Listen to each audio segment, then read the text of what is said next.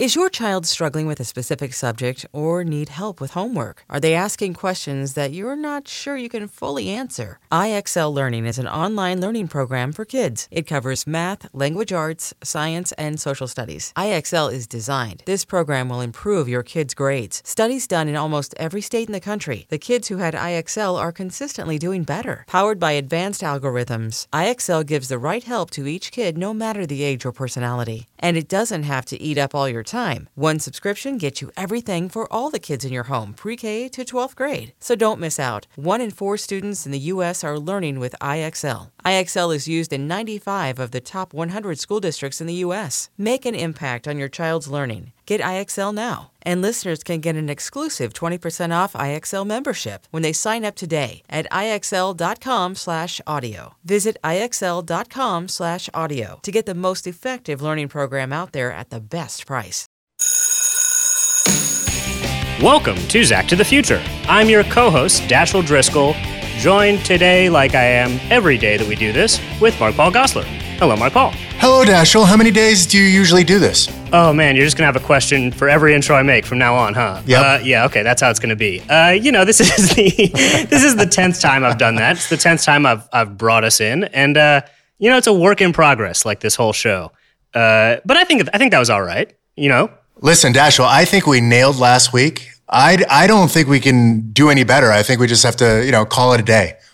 So you're saying we shouldn't even do it? No. Yeah, okay. Yeah, that's basically what I'm saying. That sounds good to me. I mean, I'd love for my schedule to be clear, but the listeners, Mark Paul. We do it for the listeners, Dashiell. We do it for the listeners. Damn it. God damn you for listening.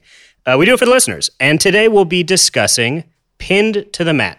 And Mark Paul, I already know you did the homework. I mean, come on, of course, you're a seasoned professional. I did. Look at my pages with tons of notes, Dashiell. Lots of notes written all over them. Those are a lot of notes. It's like a serial killer's writing. The way you're waving them around doesn't look like a man with 2 feet on the ground. I'll just put it that way. But sure, I'm glad you took a lot of notes, and they do appear unhinged but thorough, which isn't always the worst combo. Before we get into the brief summary, because I just know you're chomping at the bit for that thing, I've got a few corrections from the listeners. They have been writing in to let me know more than you. You're more insulated. I can't tell you what pleasure it brings me when you tell me that listeners have comments about things that you've said and they have corrections and they want to correct. I love it, to be honest. Yeah. So I've only recently started keeping track of these to really make sure nothing's getting lost in the shuffle. But this week, all 3 of them are mistakes I made. So yeah, you should grab some popcorn or something. You're in for a real treat here. Just to be clear, I'm perfect in every episode.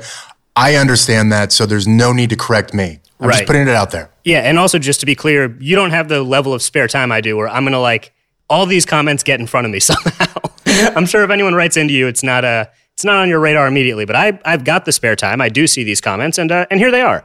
One listener wrote in to let me know that in the substitute, I incorrectly referred to the teacher as Mrs. Simpson. She's in fact Ms. Simpson. Big deal. So I assumed she'd be married. Not the case at all. She was too busy playing hockey to ever find her husband. The other correction is there's a second Burbank in America. It's Burbank, Illinois.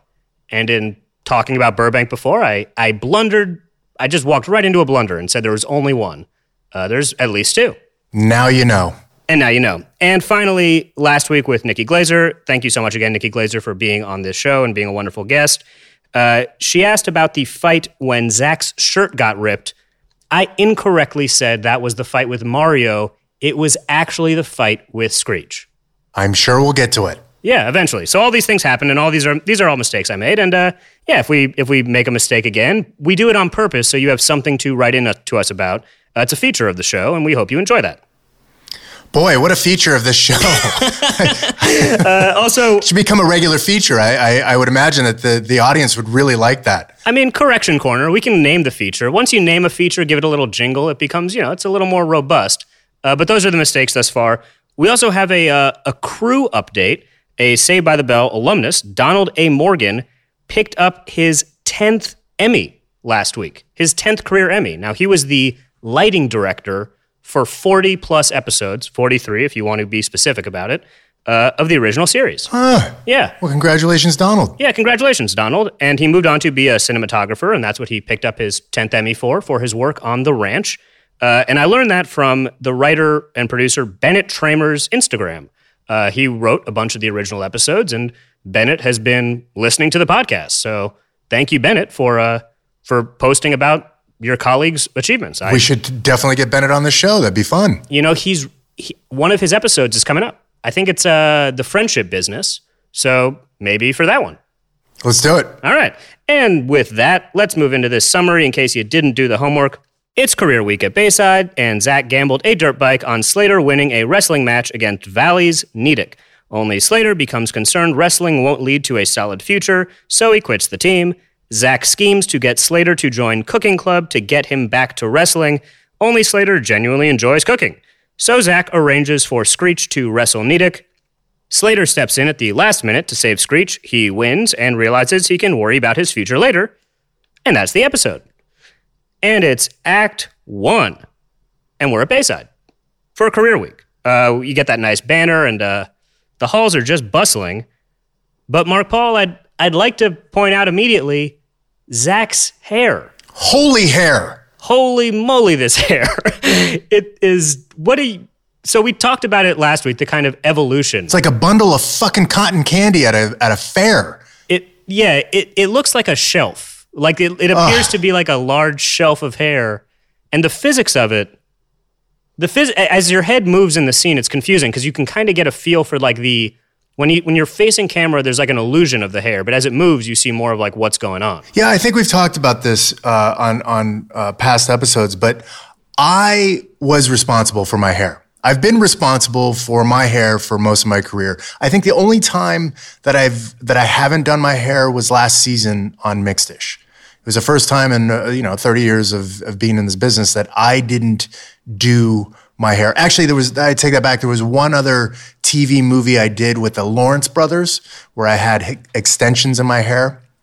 My hair was longer. Obviously, I didn't do that. But for the most part, the styling of my hair has always been my responsibility. So I take full responsibility for that. I don't know what I was thinking. I don't know how I got it to be that way, other than the visor that I used. But I think I used the visor for other iterations of this. I don't think that... See, what happens here... This is like extreme. This is like extreme. A very extreme version of what hair can do. This is like my hair is growing out and I'm refusing to cut it and I'm still trying to make it work. And that's what this is. There's a lot of product to my hair. It's a lot of hairspray. It's a lot of good wishes and just like positive energy. I mean, it takes more than product to make hair do that. That's like a real thing. Yeah, I don't know what's going on up front there. It's like what's that flower you get at prom? I don't know. What do you mean? You went to prom, didn't you? I actually didn't go to my prom. Oh boy. Yeah. Do you want to save that for another episode? Well, that makes two of us. I didn't go to prom. Huh. So does this actually happen in school, career week? I don't know. I mean... What are you talking about? You're the one that went to school. No, I mean, sorry. I stumbled. What I was going to say is I don't know, but then I paused on the don't and said the other no that I was trying to say, like the N-O no. I don't believe... Like, I never attended any kind of fair full of booths telling me I could be like into computers or anything. No, I never had that. So I want to be a game show host. Right. Because I'm looking for a job with the most amount of money for the least amount of work. All I have to do, Zach says, is brush my teeth and smile. That can be further from the truth. Yeah, I mean, I've certainly taken my fair share of shots at Zach Morris, but who amongst us is not looking for the job with the most amount of money and the least amount of work? Preferably no work, all money. That's kind of like the dream job, right? Yeah, I mean, I'm sure a lot of people think that actors, all you have to do is basically brush your teeth and smile and you're an actor. We know that to not be true, but I still come across quite a few people who think like, oh, I could be an actor. Anyone could be an actor. Well, sure. I mean, Mark Paul, I've certainly run into people who think writing is just as easy as, rolling out of bed and a cup of coffee and you just say whatever's on your mind. But, it's a nuanced craft and profession. So if you say so. Well, if you say that about acting, I mean, I don't know. I think I could be an actor.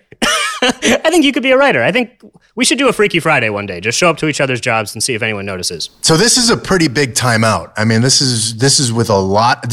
Is this one of the bigger timeouts of the run? Like second-wise? Well, I'm saying with the amount of people being frozen under Zach's spell. Is this like his widest reaching timeout? Yeah, like how far does the timeout reach?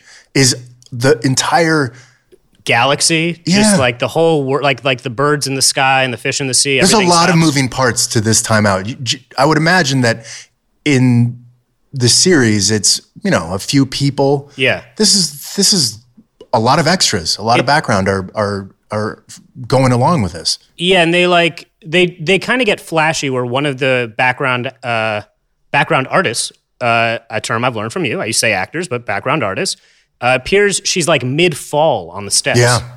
So it's kind of like a flashy use of freezing everybody. But more than that, I would imagine, just to answer your question, I think Zach's like timeout abilities are rooted in the room he's in. Like, I think that's how far it goes. I think he's able to freeze the room. But then what happens to the rest of the world? Wait, that doesn't make sense. Zach Morris can freeze the universe every time he times out. I'm sure this was figured out in the writer's room. I was never in the writer's room, so I just said what they gave me and did what they wanted me to do. Yeah, I'm not so sure it was figured out in that room, but I think one of these days we'll crack the case. And I'm a puppet, is basically what I'm saying. Oh, okay. So if you have anything to say it to Dashiell on Twitter. Please, yeah, and I'll throw it in that correction corner, which was such a big hit. I'm sure it'll be back every week. And so, Mark Paul, we learned that Zach is we've learned he maybe has a gambling issue, but he's been gambling every year on Nedick, which is odd because like what's this kid's career like? Like how many years has he had to gamble on him? But he bet a dirt bike, and in this timeout, we get this kind of like it's you presenting a dirt bike in a fun dirt bike outfit. And as we learned from Mario, they asked you guys what your interests were. You were and are a fan of motorsports. Yeah. So at the time, I wasn't riding dirt bikes. I started riding dirt bikes when I was 3. And my first race was when I was 5. I raced here in Los Angeles at a place called Indian Dunes, which anyone who's familiar with motocross and growing up in Southern California is very familiar with. My brother is 16 years older than me, and he's the one that got me into motocross. My brother is a legend still in the motocross community. He is arguably the greatest of all time. He is a GOAT when it comes to being a mechanic for motocross. He's had some of the winningest riders. One of his riders, Ricky Carmichael, had 2 perfect seasons in motocross. I believe it's 24 motos, and he went 2 years without having any sort of mechanical and finishing first in each one of those motos, which hasn't been done and probably, I would assume, would never be done again. But my brother is a legend. He's still known as the greatest. But going back to this scene with this motorcycle, it's a Honda CR.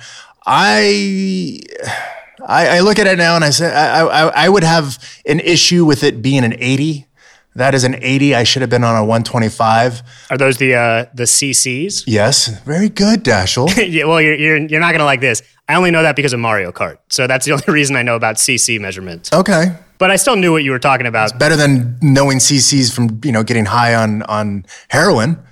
Can you do that? Is that an option to know about motorcycle CCs from heroin? I don't know. I just thought of CCs, and a needle has a CC. And, okay, I didn't even know that. But I like your version of Mario Kart better. Yeah, Mario Kart teaches children the wholesome young man that you are. Yeah, I mean, adult man still playing Mario Kart. Yes. But the helmet, all these things, like the as you put the motocross outfit. Yeah. Obviously we couldn't have, it had to be nondescript. We couldn't have anything, like back in my day, I was wearing Answer and Alpine Stars and Fox and things like that. But obviously on television, you can't do that because of the legalities of it all. I was going to say those damn lawyers, but yes, the legalities of it all. Yeah. But that helmet, boy, that's not really a motocross helmet from the 90s. But yeah. What is it? I didn't even pick up. Yeah, but like you're right. A motocross helmet from the 90s, I feel like it's more aerodynamic. Sure. Yeah. That's probably as generic as you could possibly get. It's interesting. I wasn't riding at this time because of, being on a show and focusing on being an actor.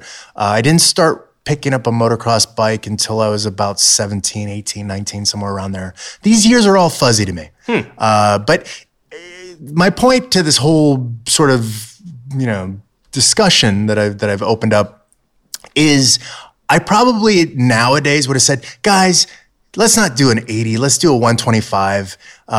Let's get rid of this helmet. Let's get a real motocross helmet. And I might have worn some form of apparel that my sponsors would give me. Like, and a lot of the things that I do now, I wear Oakley glasses because of my time from wearing Oakley goggles doing motocross.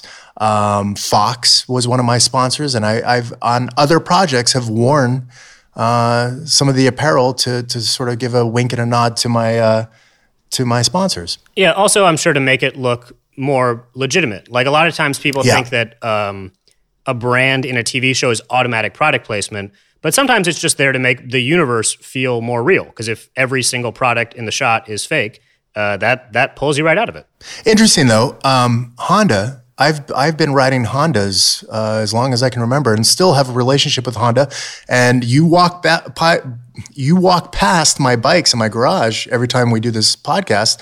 Those are Hondas. I did. I noted them on the way in to try to like mentally compare to this little scene. Which it's also funny that in Zach's like fantasy here, he's not only the announcer of the game show, he also models the prizes. Yeah, and I think this is again, I'm not a writer. Sure, but you could be. I mean, we've covered that. I'm modeling off this bike, and I'm saying steel belted radial tires. Come on, it's a motocross bike. They don't have steel belted radial tires and molded hand grips. That went right past. And comfort cushion. It's a motocross bike, racing strap. I mean, I just felt like they I guess they didn't have Google back then. No. And I don't know. I don't want to say somebody got lazy. No, you can say it. Okay. As long as you say it. And sure. I think it's a bit of lazy riding. I mean, it's a motocross bike.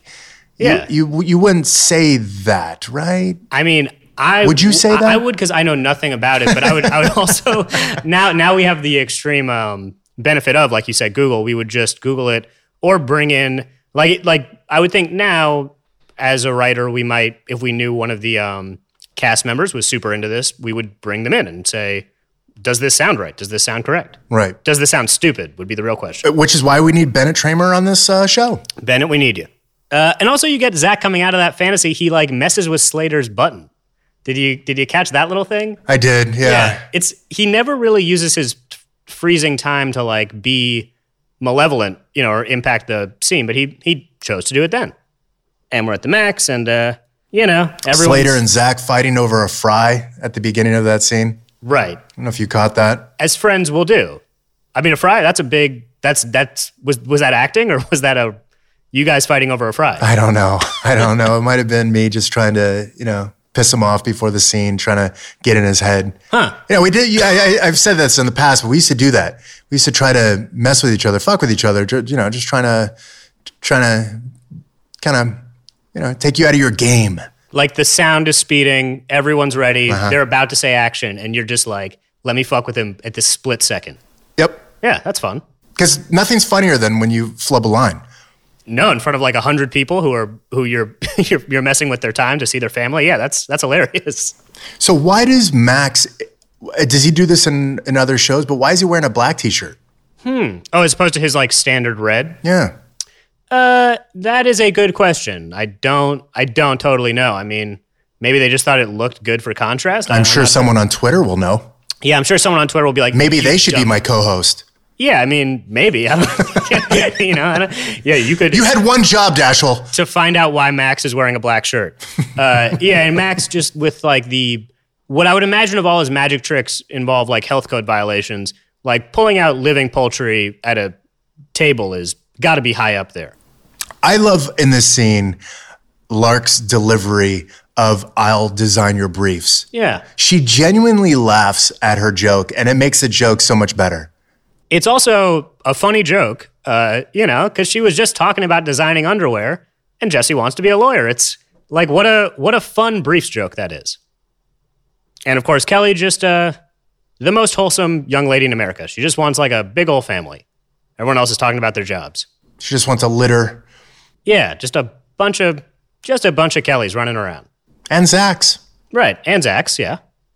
And Slater he thought everything was going to be great with this. He just thought everything was great as wrestling, but they really get inside his head very quickly that his whole future might be doomed. So I give him the wrestling title of Slammer Slater. Yeah. That's the best I could come up with? Oh, so is this another beef with the writers? No. I would never do that. Right. Slammer Slater. So what would you, now that you have all the time in the world, just... I don't have any time in the world. You're very busy. I don't know. I think we should just let our audience come up with better names for Slater as a professional wrestler. Okay. Maybe See Ya Slater? Like a play on See Ya Later? Wow. You know? Okay. I see what you did there. That's just a first. Yeah. That's just like a first thought. Yeah, off the top of your head, just spitballing. Yeah, there's no bad ideas in this room, right? Nope. No judgment, except for that one. Except for that one, yeah. Slam and Slater sounding pretty good right about now. God. So we find Slater now in Mr. Belding's office. Yeah, where you go as a teenage youth in peril. That's where Slater goes. I actually enjoy these scenes with Slater and Belding. They're great. It is so funny watching these again. These are now my favorite scenes, the scenes in Belding's office. Did you notice the pencils? I didn't. Let's go to tape. Perfect pencils. That's really interesting. So as we've learned, you're saying that was like a dentist thing, and then you would just go in there and kind of mess with his French fries, so to speak. I would jack up his pencils. Yeah. I like Dennis. Funny guy. He is a funny guy. Get the iconic laugh. Yeah. He cracks himself up at that, like the ultimate dad joke of like, can I get 1 second? So we learn in this scene that Belding had aspirations of possibly playing basketball. Yeah, or he was like, right, or like a race car driver, I think he says. That's just a setup for the joke. Right. He wanted to be a race car driver. Right, that was the adrenaline. Yeah. Being a principal doesn't have that thrill. Correct. Right. Yes. But then he says, I also wanted to be in sports. I wanted to be a basketball player. Help me understand this logic. So it's a very funny joke. He says, Slater says, what stopped you? And he goes, Sister Agnes. Yeah. She blocked all my layups. But then he jumps to his thought of being a basketball player in his 50s. And having his belly hanging out and his love handles tripping the referee. How does he get to that point? I mean, normally a basketball player would retire before they're 40. Yeah. Why does he jump ahead to his 50s as a basketball player? And that's what sets off the fantasy sequence with Slater. I mean, you answered your own question. I mean, he jumped that fast for the function of the show. Why any adult human would jump to that is... It just wouldn't happen. Okay, so just to be clear, it's just to get us... it's just to advance the thing. And I'm so glad you honed in, though, on his Sister Agnes joke, because we've learned so much about Mr. Belding's past in the course of 9 episodes. He was playing basketball with nuns. He was possibly in Vietnam. Possibly? Are you saying he stole valor? I am insinuating that his conflicting story, once he was met with obviously someone who's not stealing valor, Slater's father, he said he was in the National Guard, so yeah, he may be stealing valor. Can't wait to peel back this onion we call Belding. Yeah, the onion we call Belding. And we get Slater's off of Belding's story, which is like just a fun excuse for Slater to completely zone out and go to Fantasyland, which is I thought was a really funny choice. We get another fuzzy pink fantasy, which if you're, following along as much, these things were basically just like great opportunities to put you guys into super fun costumes. Maybe Max was wearing a black shirt before, so he's wearing a red one now and it looks different. Maybe that's why. It's not why, because later on in the Max, he's still wearing a red shirt. Nice try, Dashel. All right, I'm just, I'm trying. I am trying. Belding doesn't look that much different. I mean, they just put a mustache on to say that he's supposed to be older, but I think they could have gone a bit further with like the grayness in the hair. Yeah, they could have given him a cane. He could have, he really does look exactly the same. He's just like older Belding now wears a bow tie. I didn't want to point it out, but Justice Jesse. Yeah. I think it's fitting for the week that we've had. Yeah. Our rest in peace, RBG. Yeah. She definitely like, I had the same kind of thought seeing her, like almost like, oh, she could play like a young RBG in a biopic or something. Yeah. And she'd have to be shorter. Right. I mean, they'd use like reverse Lord of the Rings camera tricks to make her very, very small. Also, it's fun. I like the whole thing of Lisa's name on Belding's butt. What a fun joke. It is a fun joke. And I think that Dennis is manipulating the flashing lights. Oh, like he had a button? Yeah, but I think the button, it's just a weird thing. Like he turns around and it almost looks like he's about to take a piss. Like it looks like he's about to reach for his zipper. Yeah, he's angling down. And I haven't watched this before. And before I noticed what was going on, I'm thinking, what the hell is Belding doing? And then, the flashing lights. Okay, but I think he's the one that's manipulating that. Nowadays, we just do it in post. You know what? I would actually say you would still get the practical lights on the butt. I think they look good, and there's someone at props who could like fix that up over lunch. I would still say you go practical. I would think the standard light, it's like a fun effect. Okay, if you say so. I would say so. I'm in no position to make that call, but I would say so. Also, kind of prophetic. I mean, were words on butts back in the end of the 80s? I feel like that really like kicked into full gear right after the millennium. Oh, that's right. You know, like Lisa was she really was like ahead of her fashion time, putting words on butts. How do we feel about Screech's space costume? And in space, I did in air quotes. Yeah, well, he's also like a teleporter because we've like accepted that in the future, there's not just space travel. You can just like materialize wherever you want. I have a few comments about the wardrobe in this episode as well. I'm really lashing out at the writers and the costume department. I don't mean to. It's pretty even-tempered lashing. I mean, your lashing is like very. Your initial page wavings at the beginning of this gave me more concern, but your lashings now are very, very mellow lashing. I've had a rough week, Dashel. You seem fine. But yeah, this spacesuit. I mean, that's what they came up with, and by they I mean we. Yeah, it is kind of like middle school theater-ish. It's not like photorealistic. I mean, I don't think he's Buzz Aldrin, but yeah, I mean, I don't know. You know, they did put you guys into so many costumes that I guess they had to. Some of the corners got cut. Where some of the costumes you guys are in are deluxe, I would say. Maybe Screech the Spaceman is like the middle of the rack. And it's with Screech that I have these issues with, and I'll point out later on in the episode another wardrobe malfunction that I see. Okay. And then we have Zach coming in as a game show host with a nice double-breasted suit. Yeah, I mean, probably the least costumey of anyone in costumes. He's just in kind of like a nice suit. Yeah, looking like an NBA player in the 90s with a double-breasted suit. And then Kelly with her sequin gown. She makes a little adjustment. I don't know if you guys caught that while she's, displaying that beautiful 19-inch TV. She makes a little adjustment to her dress. I will look out for it. Yeah, it's really, you kind of have to watch for it, but it's with her right hand. Watch, there she goes. Nice little adjustment. Yes. Oh, okay. She really was making sure that there was no mishap on set. No Janet Jackson. Right, none of that. And yeah, that 19-inch TV. So we are living in the world of the future, but yet televisions they have not changed at all.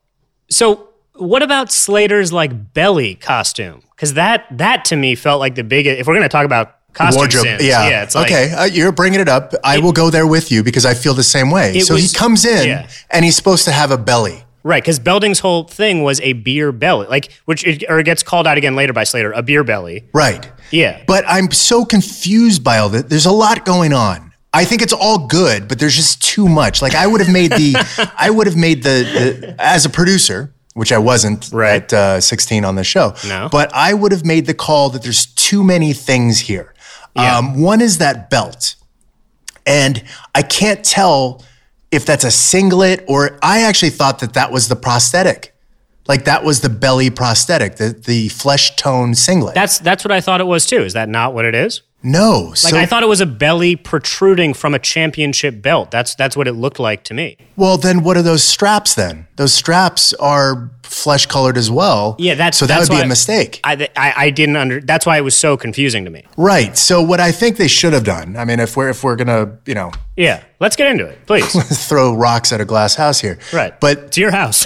Sure. The belt should have been maybe over his shoulder. Carrying a belt over his shoulder. Then you would have seen that singlet, he's filling out a singlet with a belly underneath. Or make the singlet a different color so it doesn't look like it's flesh toned. Not that that's the color of Slater's flesh. Right. But it does look like the prosthetic belly. It's confusing. It definitely is like one or three things too many. Right, but I got to give it to Mario. I laughed when he came through that door. His expression, his what he's doing with his voice.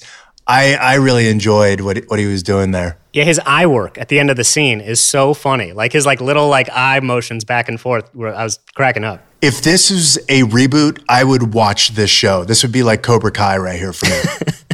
Yeah, see, it's a singlet that he's wearing. Yeah, you're right. I did not. I don't know why that was throwing me so much, but it is like visually confusing. There's too many things going on. Yeah, there's too much going on.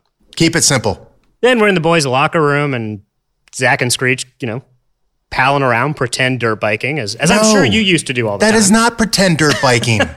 I'm riding a Harley, obviously, in that scene. I mean, you don't double up on a dirt bike. Right. First of all. Yeah, that's number one. But you're riding a chopper. You're right. Your hands are like at chopper position. Yeah, and by the way, a dirt bike, they're not street legal. Right. Well, you think that was going to stop Zach?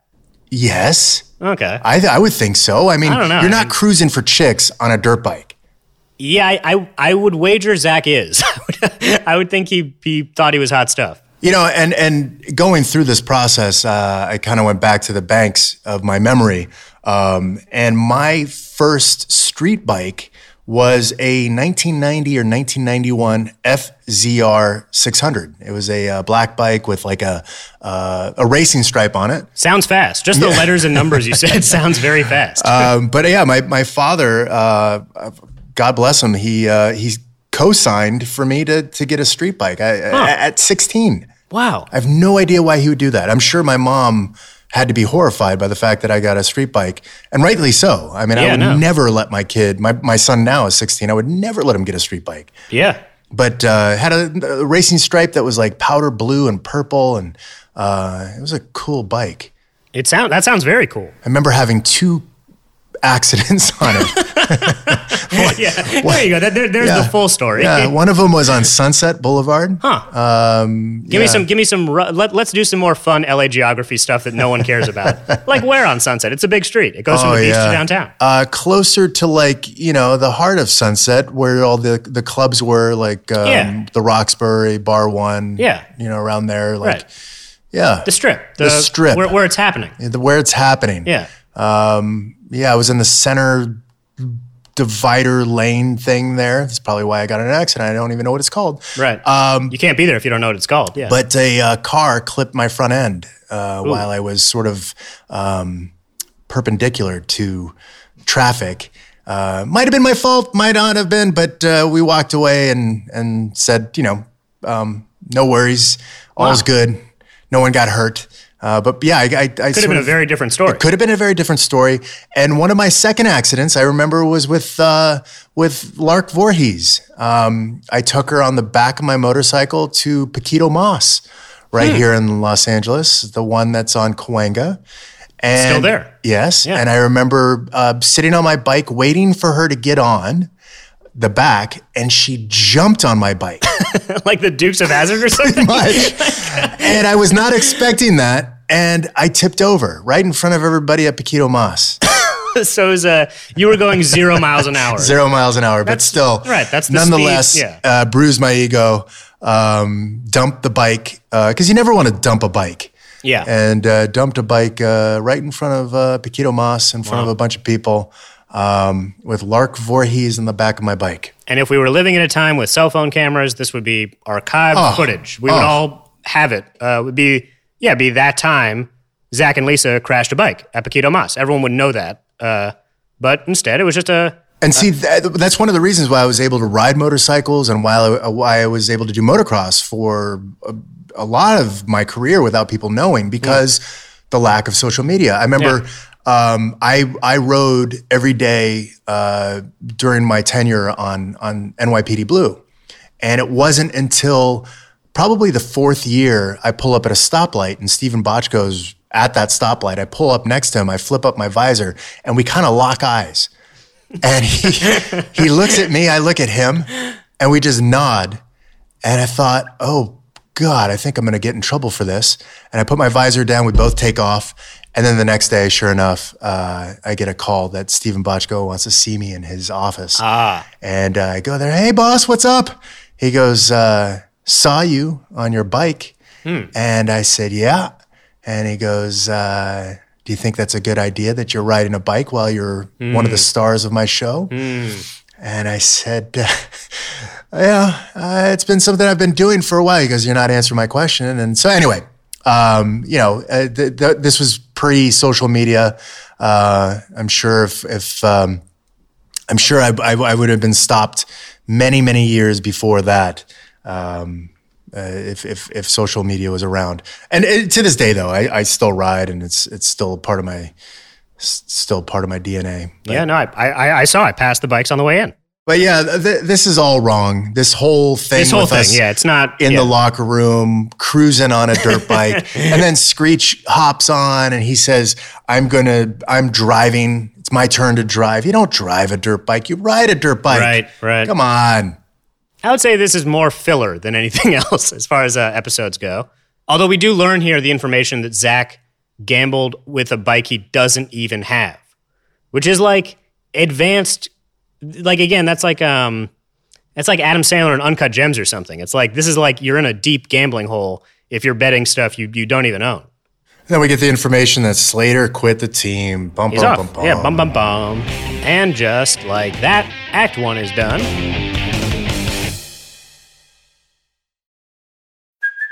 Hey, it's Kaylee Cuoco for Priceline. Ready to go to your happy place for a happy price? Well, why didn't you say so? Just download the Priceline app right now and save up to 60% on hotels. So whether it's Cousin Kevin's Kazoo Concert in Kansas City, go Kevin, or Becky's Bachelorette Bash in Bermuda, you never have to miss a trip ever again. So download the Priceline app today. Your savings are waiting. Go to your happy place for a happy price.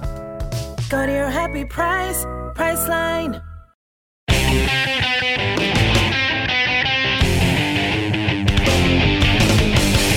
And we're into Act 2. So we open up in the Max. Max has a red shirt, Dashel. Yeah. And he tells a story about his dad being a taxi driver. And then his mom gets him to... So he wants to stop being a taxi driver. Yeah. And then his mom basically makes him work in the kitchen.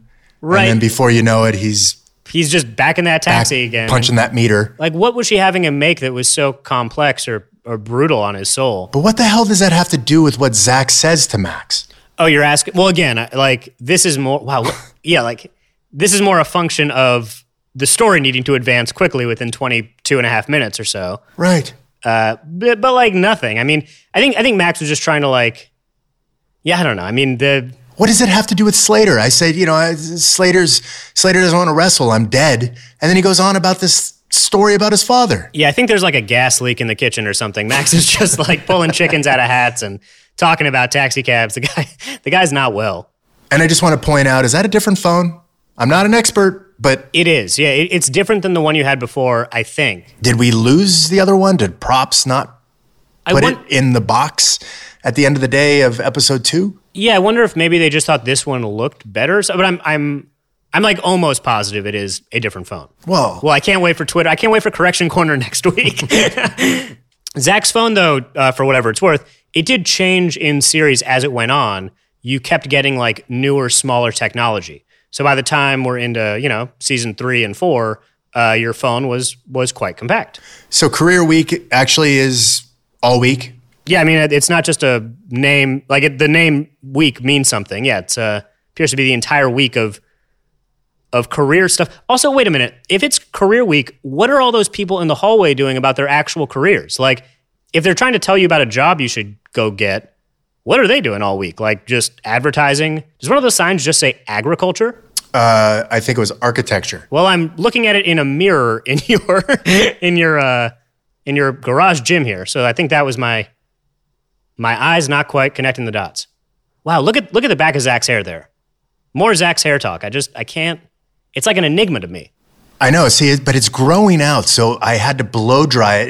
It just doesn't look good. Somebody should have given me a note, and somebody may have given me a note, but again, I was responsible for my hair. I may not have taken the note. I may have said, nope, I want my hair like this. Well, you know what you did take is Max's story about cooking extremely literally because Zach immediately, his scheme now involves getting Slater to try cooking, and like that will push him into wrestling. But then you have Kelly coming down the hallway in an apron. I thought she was only wearing an apron. Huh. So hell yeah, I'd join that class. Yeah, that'd be pretty scandalous. I'd imagine Cooking Club would get shut down pretty quick. God, I just can't stop watching my hair move every time I nod my head. It like your head moves independently of the hair. Like they kind of each have their own axis. I'm sure I was giving Donald fits with the lighting, by the way, because that just like the light just goes right through that hair too. He should have won an Emmy for this. Yeah, I think he probably agrees. And of course, this Cooking Club thing, it's obviously gonna blow up right in Zach's face. I mean, like, you know, as Slater quickly deduces, it's a room full of all the young ladies at Bayside. So once we're into the cooking class, obviously It's a classroom. Later on, that classroom becomes a gymnasium. Is it the same? I think it's the same space. If I remember correctly,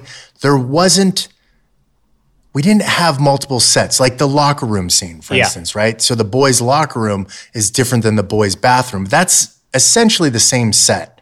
They would just put in the lockers or they would put in the stalls. We didn't have a separate locker room and a separate bathroom. That makes sense. I never thought of it that way. I think they could expand that wall to be a bigger set. And if that's the case, then one of them was filmed earlier in the day, whether it would be the cooking class or the wrestling. I would imagine, though, that in this case, the cooking might have been first because it's less of a scene that you would need to get a reaction from the audience. Oh, interesting. You were saying because of the audience stuff. I was thinking more about the setup, where like you could set up the cooking class overnight and then very quickly break it down, and all you really need for wrestling is the mats. Right, but that whole gymnasiums, and again, I'm doing quotes of... Jim is very generous. Jim is very generous, but there's a lot of like, you know, the hanging punching bag and the mats and the bleachers and things like that. But I'm not sure. I don't really remember these sets all that much, other than the hallway always stayed the same. Belding's office was always off the hallway. Yeah. And right next to Belding's office, if we're the audience, it was the hallway. To your left was Belding's office, and to that left was the Max. Ah, whoa, that's crazy. Yeah. I would not have pictured that in my head. If you're looking as an audience, looking at the hallway, to the right was a classroom. And I can't remember or not, but maybe to the right of the classroom would be the gym set. So they could like expand, they could like remove the back wall of the classroom and have a gym. I think. And then if you're the audience, to your left, like to the left of the bleachers the audience sat at, that was the bathroom. So like they would have to kind of, that was where the girls, boys, locker room bathrooms would be. Same thing. They just would swap out. Yeah. Right. And we're in cooking class, and the actor who plays the teacher, Mrs. Cummings, played by Bunny Summers. Her career started all the way back in 1966 on Petticoat Junction. You might know her from Reanimator or The Last Starfighter, but she was also in Big Top Pee-wee with one Dustin Diamond the year before this. Dustin was in Big Top Pee-wee? Dustin was in Big Top Pee-wee. Huh.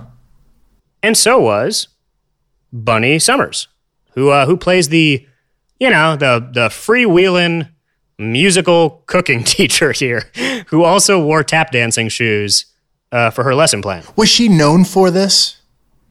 Just sing and dance kind of thing? I don't know. I mean, I cruised through her very extensive, again, started in 1966 IMDb, and I don't think so. I mean, I don't think she was like we talked about one of the other teachers who was on Broadway previously. No, I think she was just had a lot of roles, and I guess she showed up and she knocked this right out of the park. This was it's a fun little scene. All right, Dashiell, before we start the next scene, which takes place in the Max, I never noticed this before, but the glass door at the Max, to me, looks like a phallic symbol. Ah. Huh. All right. Is it just me? No, I mean, that is certainly, to use less scientific terminology, boner inspired. No, I don't think that's just you. Kind of looks like sperm or a gourd. Yeah, I mean, I can't unsee it. Oh man. Well, I regret I love that old man. Yeah, I regret to inform you that now I can't either.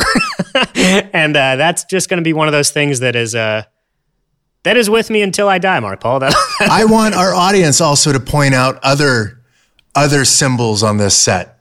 Yeah, because as we've pointed out, there's a lot of subversive, borderline subliminal, dirty stuff going on here. Yeah, like our last teacher, Mrs. Cummings. Ah, yes. Right. I'm sorry, Miss Cummings. No, it was Mrs. this time. Oh, Mrs., okay. I'm certain someone will still find a way to correct me about that later today. Is it phallic or phallic? It's phallic, but I wasn't going to correct you because this is your home and this has been established, the room where you practice martial arts. Did I say phallic? You did, yeah. It's phallic. It is. Yeah, I know. My mind wanted to say phallic, but I said phallic. You had a Freudian slip, but I don't know in which direction. Not in a good direction. I mean, I don't know. But I'm glad I caught it because then, I would have been blown up. Oh, yeah. You would have been in the correction corner. Oh, yeah. I caught it on my own, by the way, guys. Yeah. We didn't edit this. No. But so this guy... Needle Dick. You want to talk about... Yeah, Needle Dick. Dick. You want to talk about phallic. His Dick is in his name. Yeah. Marvin Needle Dick right. Walks in. I don't know much about wrestling because I didn't wrestle in high school, but isn't there weight divisions? I'm so glad you pointed that out. Yes, there are. There also would probably be like age divisions, and I don't think Needick goes to high school anymore. But yeah, he's not the same weight as Mario, even a little, and certainly later in episode, nowhere near the same weight as Screech. Right. So help me understand this too, because I've got a lot of questions with this episode, I guess. Yeah. So Slater is going to wrestle Needick. Yeah. Needick and him have been wrestling all these years. Only Slater and Slater has lost. So it seems like I'm so glad I'm asking this in the third act, by the way, because this isn't clear. No. It seems like Zach has been betting against Needick for years. Okay, but just Needick. But Slater just got to Bayside this year. Oh, right. And Zach is like, well, this will change everything. This is the year Needick's going down. Okay, but what about the rest of Valley's wrestling squad? Where are they? Do we only have one wrestler? It's so confusing because when we finally get to the wrestling match, it's like Needick drove himself to the meet and is all alone. There's nobody from Valley there. Not a single soul. Not a T-shirt. Nothing. All right, we'll get to that. We'll get to that. We don't want to jump ahead. This is too good. Also, Needick, just to keep our eyes on every face we meet here, played by Gino DeMauro, I hope I'm pronouncing that right, who was also on Kids Incorporated with one Mario Lopez. And there's a lot of apron talk in this episode, by the way. Like, Zach only joins the club to see Slater in an apron, and then Needick is making fun of Slater's apron. Like, I don't know where the vulnerabilities lied in just wearing an apron as being this, like, horribly silly thing to do with yourself.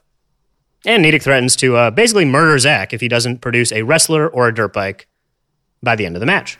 Jessie calls him Bubba. Calls Slater Bubba? No, she calls Needick Bubba. She goes, listen, Bubba. Huh. But isn't that a pet name that, see, I remember this.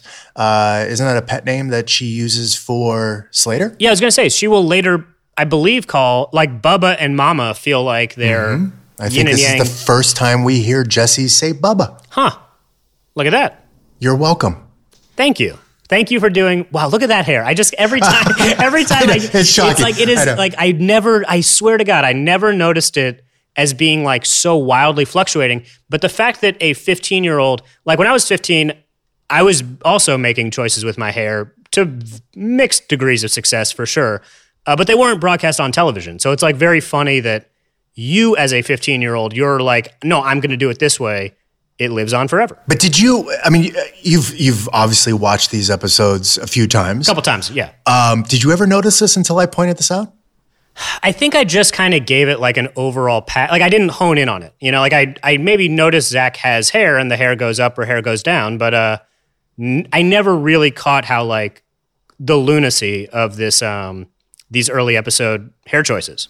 Yeah, and by the way, this will be an ongoing thing for the series. Right, it keeps going. My hair is a very important part of my character and of the narrative. Right, it's the fifth Beatle. So much so that even in the reboot, I asked Tracy Wakefield if we could make a mention of the hair because I said it was such an important part of my character. So there's a little Easter egg. If you're watching the reboot, hopefully they keep it in. Huh. But there is a little nod to the hair. I look forward to that because I think that may have gotten added. They have gotten added like recently. It was added because it used to be something else.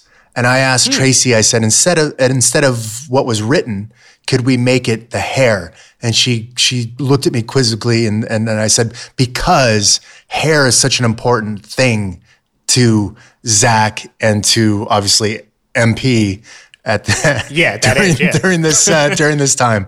So yeah, hair. Did you ask Tracy for a list of every joke I wrote so you could replace them and punch them up? Yes. Okay, good. Absolutely. Right. You have that power, so yeah. Yeah.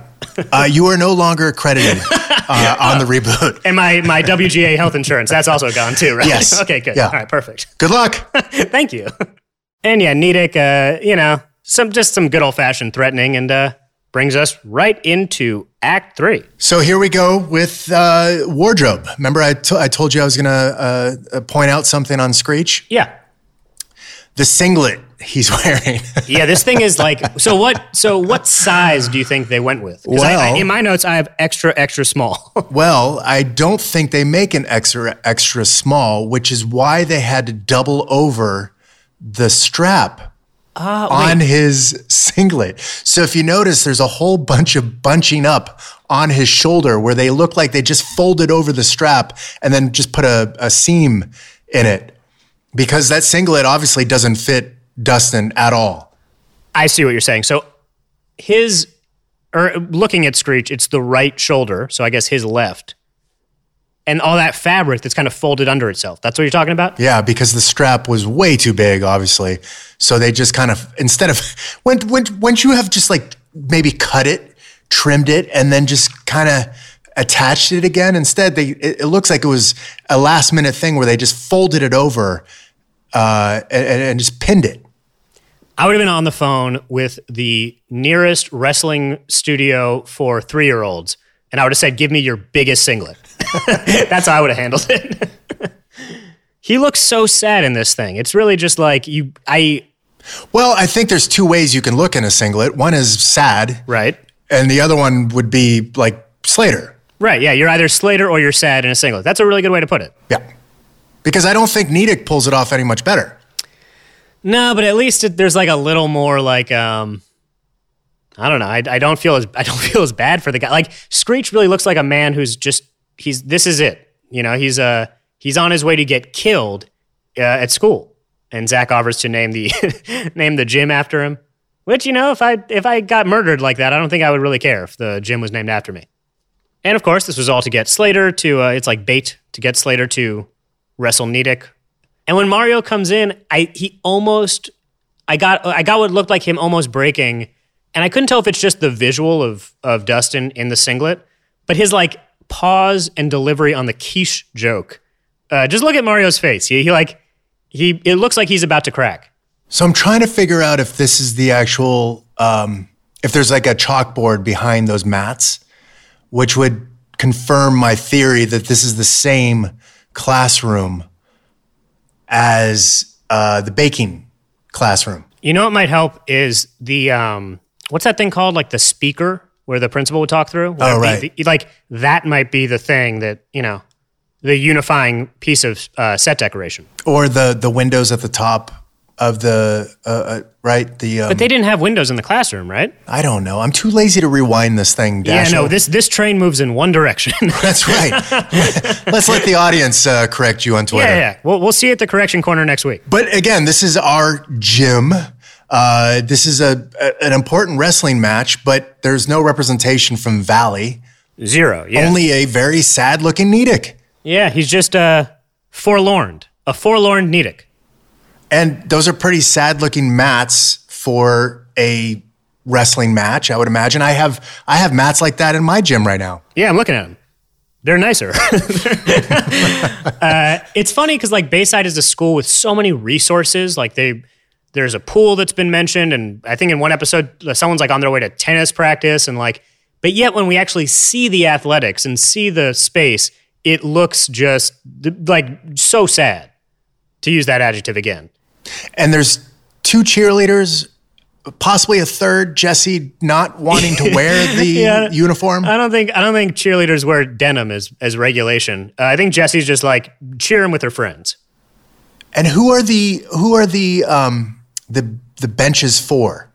Like, no one's sitting on the bench.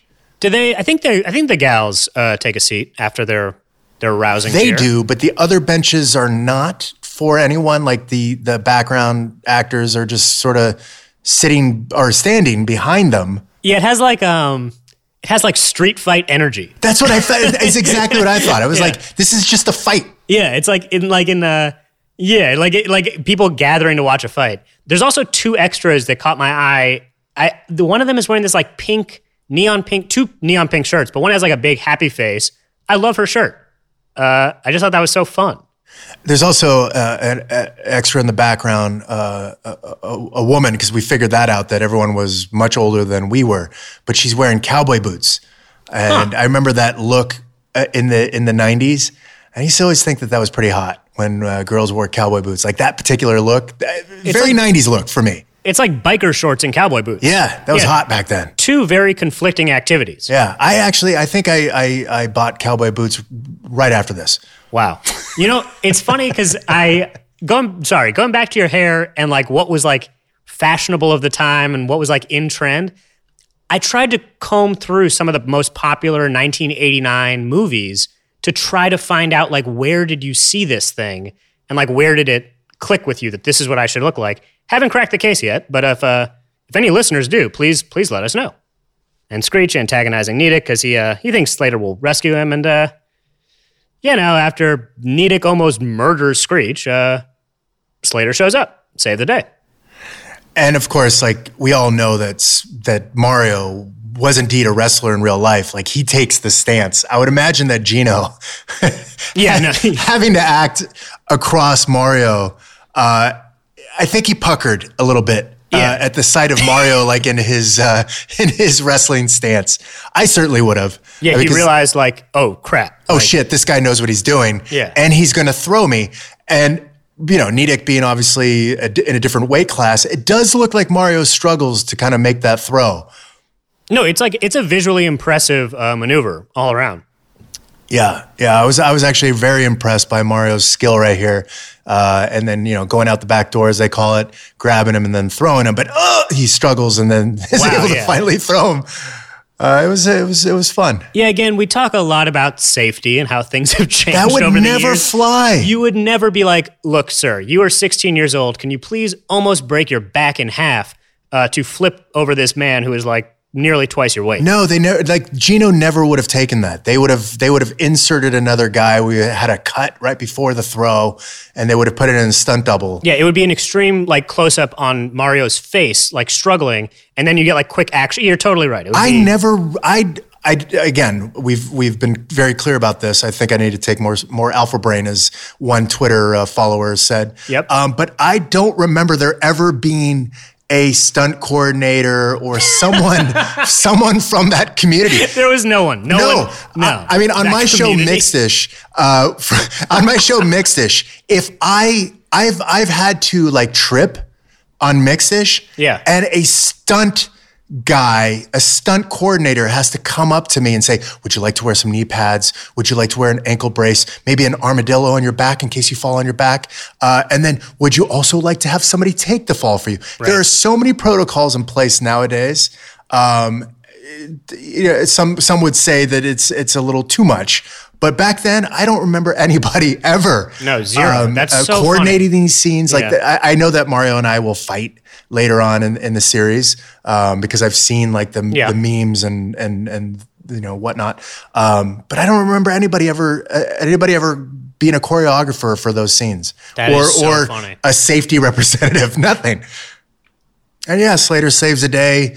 I win my bet with Nedick. And you also get in trouble. There's like a little bit of a tinge of a lesson that gambling is wrong, but like, I still like to believe that Zach got the dirt bike. He just got detention also. And Slater doesn't have to worry about his future. He's just like, what a good lesson for kids. Just like, you'll worry about it later. And we get to end on a nice profile one last time to see how beautiful that hair really was. There's a bit of Trump going on there. Totally, yeah. Yeah, right? Yeah. You get a little whiff of Trump. No, it's like it's one of those things where it's all about the angle you look at it from. Right. And from the side, you can just see so much going on. It's something. I really never noticed it. It's like one of those things, like when I look at Trump's hair, I always wondered, like, how does it get, like, what is going on there? Like, how does it get there? What's going on? I think you're dealing with like, for lack of better explanation, like a 15-year-old making their own choices. Right. And that's what I feel about my hairstyle on this is like, what is going on there? Yeah. How did I get that? I don't know. And it moves. I love the movement in the hair in this episode. Ugh. Yeah, it's like just enough product to get it there, but not enough to keep it still. It's very fascinating stuff. Well, I can't wait till next episode to see what happens with my hair. Well, I'm so glad you mentioned there's next episode because there is. It is called Beauty and the Screech. Any old guesses? Well, it has something to do with Screech. I would say beauty. My mind right away went to a girl, a woman of some sort. But we already did the Bambi episode. Right. So you would say you would be the beauty? Maybe. That's where you thought? Something like that. Okay. I would have called Screech's woman. Yeah. It could easily have been replaced with Beauty and the Screech. Because of you. Yes. Well, it's always all about me. Yeah, it's always all about you. No, it is about Screech and a woman, but I guess we'll just have to wait and see next week. So please do your homework, Mark Paul, and listeners. Thank you so much, Mark Paul. Thanks for listening, and we'll see you next week. Thank you. Zach to the Future is a production of Cadence 13. It's executive produced by Mark Paul Gosselaar, myself, and Chris Corcoran. Production and direction led by Terrence Malangone. Editing and mastering by Andy Jaskowitz. Engineering and production coordination by Sean Cherry. Artwork by Kurt Courtney with illustrations by Jeff McCarthy. Marketing is led by Josephina Francis with PR by Hillary Shoof. Thanks to the whole team at Cadence 13 and to you for listening.